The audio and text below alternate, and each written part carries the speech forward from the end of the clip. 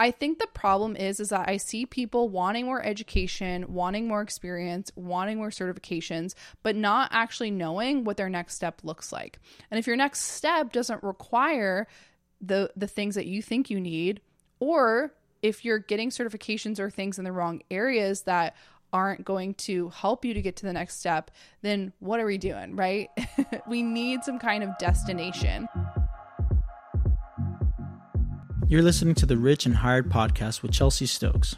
Chelsea is a former recruiter for one of the top media companies in the world who transitioned her dream job after years of corporate burnout. Today, she's a career coach who has helped hundreds of women all over the world upgrade their careers, lifestyle, mindsets, and bank accounts. Listen in each week as she dives into the unconventional topics that can help you get to the next level of your career and life.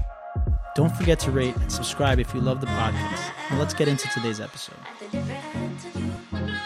Hello, everybody, and welcome back to the Rich and Hired podcast. I am super excited for today's episode because this is one of my top asked questions, which is, do I need more certifications and experience to get my next role? So I try to break this down for people when they do ask me, but I wanted to do a whole episode on it just so that I could give you all the details and all of the questions that you can start to ask yourself to decide, do I need to get more certifications, more education before I make my next move, or can I go ahead and just go for it? So I'm super excited to share this today. And as a reminder, if you're listening to this episode right when it's released, we are doing a big enrollment session of my coaching program, the Career Clarity Booster. If you don't already know, this is my signature group coaching program, and it is designed to help mid to senior level women to up-level their careers, their lifestyles, their mindsets, and their bank accounts.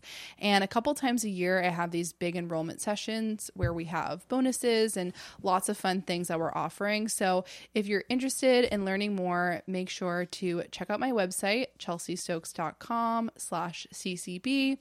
And if you're listening to this episode later on, you can certainly check out to see what we got going on. But the program is amazing on its own. We just have some extra fun bonuses for these big enrollment seasons.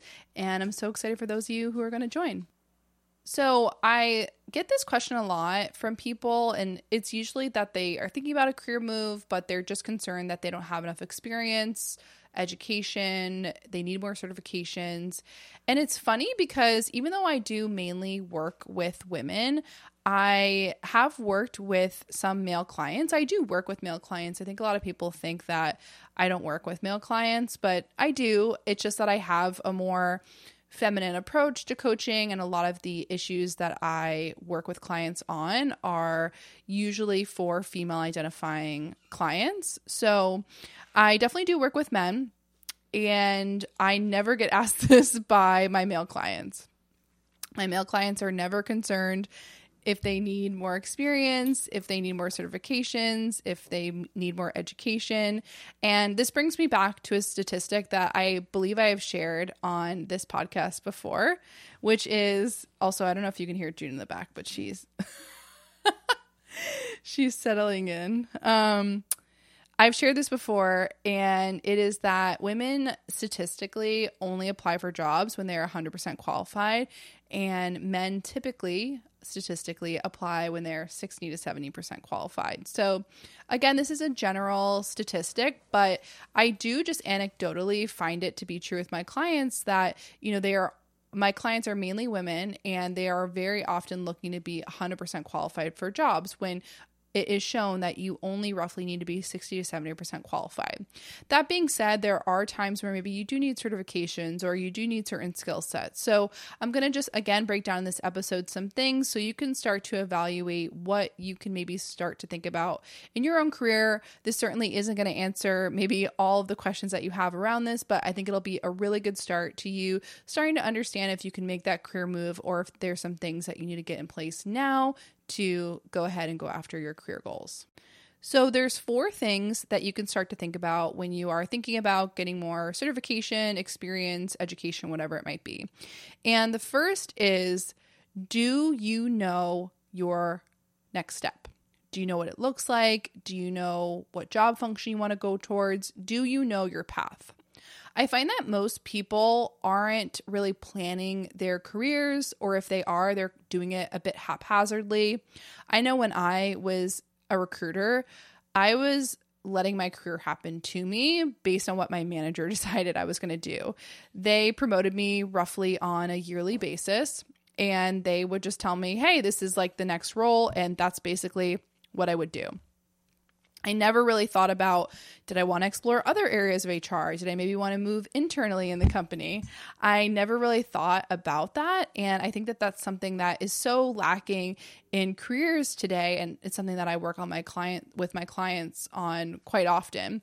But I think the problem is that I see people wanting more education, wanting more experience, wanting more certifications, but not actually knowing what their next step looks like. And if your next step doesn't require the things that you think you need, or if you're getting certifications or things in the wrong areas that aren't going to help you to get to the next step, then what are we doing, right? We need some kind of destination. And I often define, your next career step as this like destination that we're putting in the GPS, right? If you're going to get in a car and you're going to go somewhere, if you don't know where your destination is, you're just going to be roaming around the roads for a very long time. And certainly that can be fun in some sense. I know I love like just getting in my car and driving somewhere sometime and not knowing a destination. But obviously you're not going to be able to get there as quickly or as efficiently if you don't have a destination. So we want to know where you're going next. And so I have broken down in previous episodes some things about career clarity and how you can start to get career clarity. That's a really big question. So I'm not going to be able to necessarily answer that in a podcast episode or this podcast episode, but you definitely want to start to think about things like, what is the job function that you want to work in?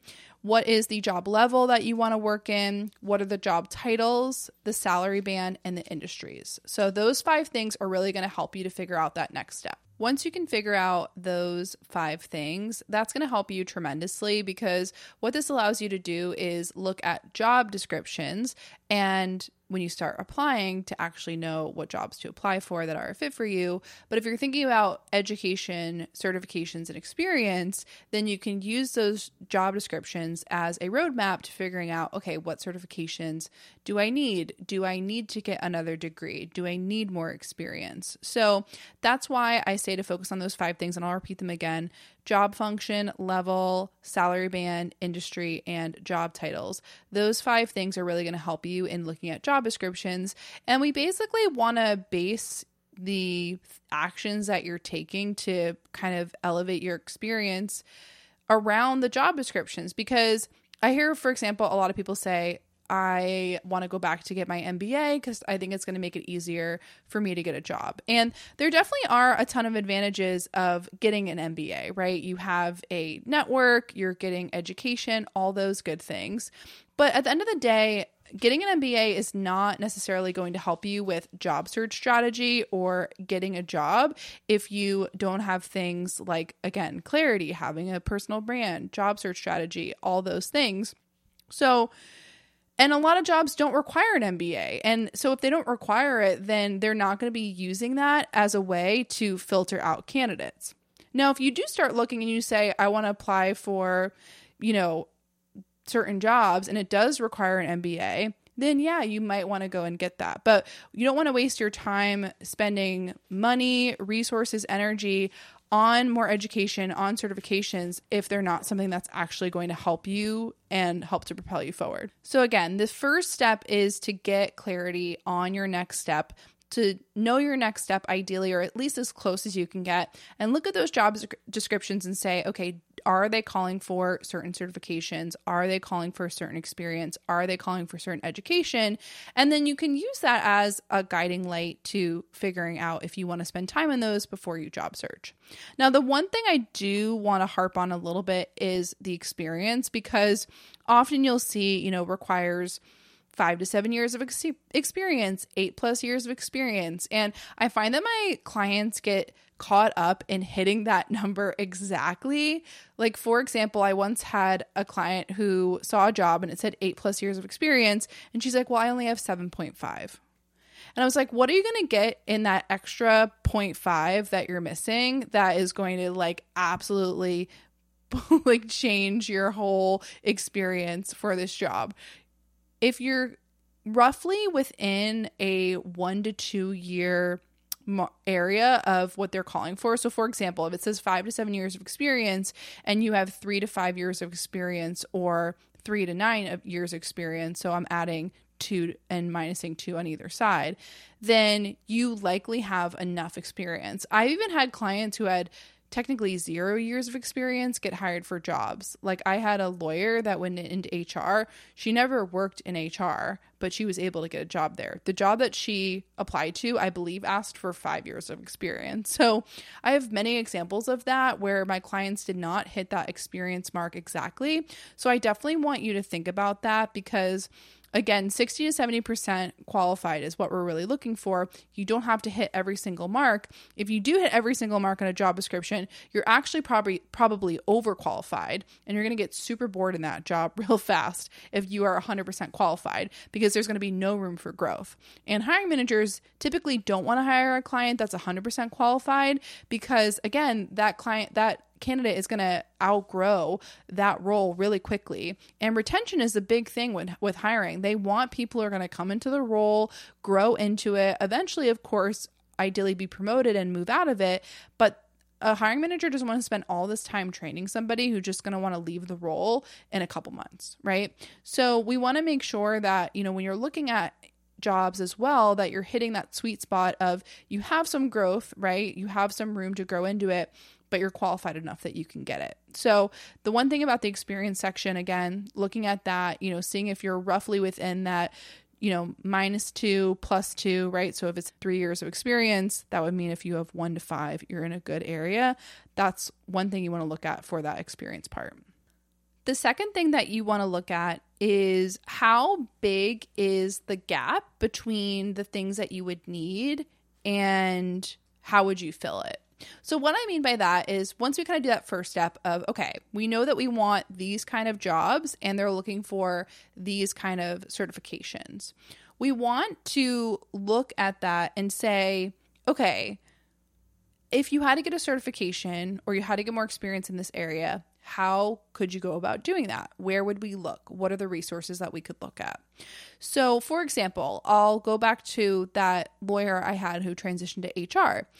One thing that she didn't have experience with was applicant tracking systems and some HR processes and procedures. So we went to LinkedIn Learning. I do this a lot with my clients. LinkedIn Learning is a great tool. And we were able to get some certifications and experience for her there. And some of these courses were maybe like an hour or a couple hours long. So I think what a lot of people default back to is if they don't have the certifications or they don't have the experience that they feel they need, they just kind of like write it off and are like, okay, I'm going to just keep going in my job. But if your job isn't giving you the exact experience that you need or the best experience that you need, there are other ways that you could go about getting that maybe are more time efficient and maybe eventually even better and more focused in the experience that you need. So once you kind of understand what certifications you need, then you could start to do research on, okay, how could I get this? What are the ways? How could I fill this gap? You don't necessarily need to go about, getting a whole new role where you have to do certain things. There's definitely ways for you to be able to fill the gap with things like LinkedIn Learning. Coursera is another great one, Lynda. And then of course there are typical like certification programs. Like if you want to get certified in Google Ads, or if you want to get a SHRM certification, that's the Society of Human Resources Management.